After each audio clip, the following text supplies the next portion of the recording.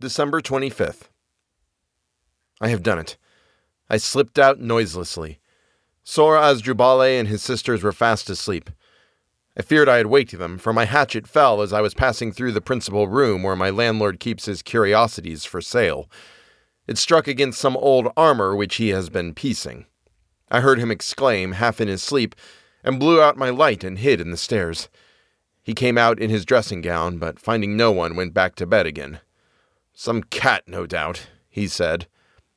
I closed the house door softly behind me. The sky had become stormy since the afternoon, luminous with the full moon, but strewn with gray and buff-colored vapors. Every now and then the moon disappeared entirely. Not a creature abroad. The tall, gaunt houses staring in the moonlight. I know not why. I took a roundabout way to the Corte, past one or two church doors whence issued the faint flicker of midnight mass. For a moment I felt a temptation to enter one of them, but something seemed to restrain me. I caught snatches of the Christmas hymn. I felt myself beginning to be unnerved and hastened towards the Corte. As I passed under the portico at San Francesco, I heard steps behind me. It seemed to me that I was followed. I stopped to let the other pass. As he approached, his pace flagged. He passed close by me and murmured, "Do not go. I am Giovan Francesco Pico."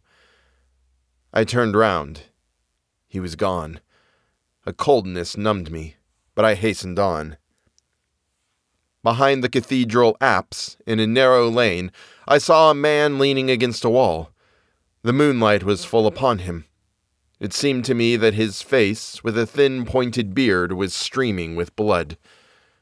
I quickened my pace, but as I gazed by him, he whispered, "Do not obey her. Return home. I am Marcantonio Frangipani." My teeth chattered, but I hurried along the narrow lane with the moonlight blue upon the white walls. At last I saw the Corte before me.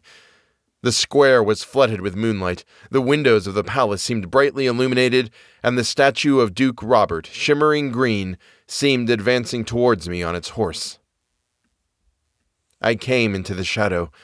I had to pass beneath an archway. There started a figure as if out of the wall, and barred my passage with his outstretched, cloaked arm. I tried to pass. He seized me by the arm, and his grasp was like a weight of ice. "You shall not pass," he cried, and as the moon came out once more, I saw his face, ghastly white and bound with an embroidered kerchief. He seemed almost like a child. "You shall not pass," he cried. "You shall not have her. She is mine and mine alone. I am Principal degli Ordelaffi." I felt his ice-cold clutch, but with my other arm I laid about me wildly with the hatchet which I carried beneath my cloak. The hatchet struck the wall and rang upon the stone. He had vanished. I hurried on. I did it. I cut open the bronze. I sawed it into a wider gash. I tore out the silver image and hacked it into innumerable pieces. As I scattered the last fragments about, the moon was suddenly veiled. A great wind arose, howling down the square. It seemed to me that the earth shook.